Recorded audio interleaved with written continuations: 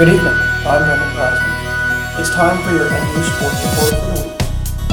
The softball team closed their season out with a series win over Rutgers, clinching a year in which they won every Big Ten series they played. The first win over Rutgers also clinched the outright Big Ten title for the Wildcats, who currently sit at 19th overall in the latest rankings. The conference title is especially sweet as the second straight the team has won.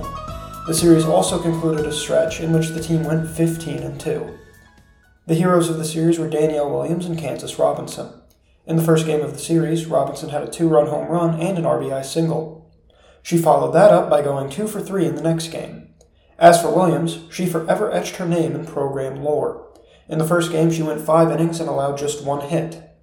She then followed that up by going the distance in the third game of the series. In that game, despite 6 hits, she was able to keep Rutgers off the scoreboard. The win was her 17th of the season and the 100th of her illustrious career. The team begins the Big Ten tournament tomorrow against either Maryland or Iowa. The men's tennis team participated in the NCAA tournament over the weekend. The first matchup was against UCLA, and the team was able to win 4-2. The Wildcats took the doubles point easily, winning both matches. The teams were Gleb Blecker with Ivan Yatsik and Simon Brathholm with Stephen Foreman.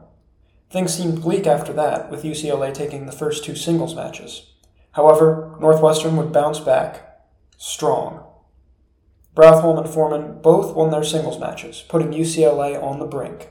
Gleb Blecker lost the first set of the clinching match, but won both the second and third sets to seal victory. The tennis team advanced to the second round for the 3rd straight year.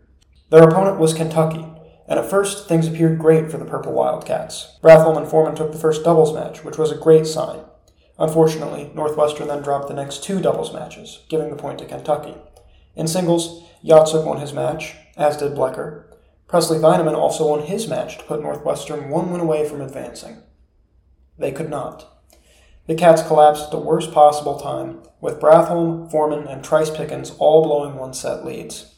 When the dust settled, Kentucky had won 4-3 and advanced to the next round. The women's lacrosse team won the Big Ten tournament in a 14-9 defeat of Maryland. The game marked the second time in a month Northwestern beat Maryland, both for conference titles, regular season and postseason. Izzy Skane, the Big Ten Attacker of the Year, led the way with 4 goals and 2 assists. Erin Kuykendall, Haley Radigan, and Maddie Taylor all had 2 goals apiece to help the offense along. On defense, Molly LaLiberty was a brick wall, saving 11 of the 20 shots that came her way. Thanks to a dominant second half in which they outscored Maryland 7-3, Northwestern was on cruise control for much of the game. The team was named the number 1 overall seed for the upcoming NCAA tournament. Their first opponent will be either Michigan or Central Michigan this Sunday, May 14th. The struggles for the baseball team continue, as they've now lost 7 of their last 8 games. The Wildcats were swept by Indiana in a series where the offense never really got going.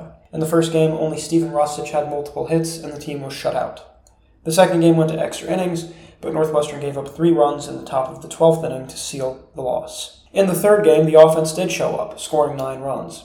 Unfortunately, the pitching collapsed, giving up 11 runs on 10 hits and completing the series sweep. To make matters worse, the team then lost yesterday on the road to Milwaukee, a team from the Horizon League. At this point, fans of the team should be grateful that the season ends later this month. And finally, some great news for the men's basketball team. Boo Buie, the graduate student point guard, announced that he would return for 1 final year in purple. Buie was named first-team All-Big Ten last year after a stellar season. He averaged 17.3 points, 4.5 assists, and 1.1 steals per game last year. He was also the main offensive player on the team's improbable run to finish second in the Big Ten. Following the excellent season, Northwestern received their second ever bid in program history to March Madness.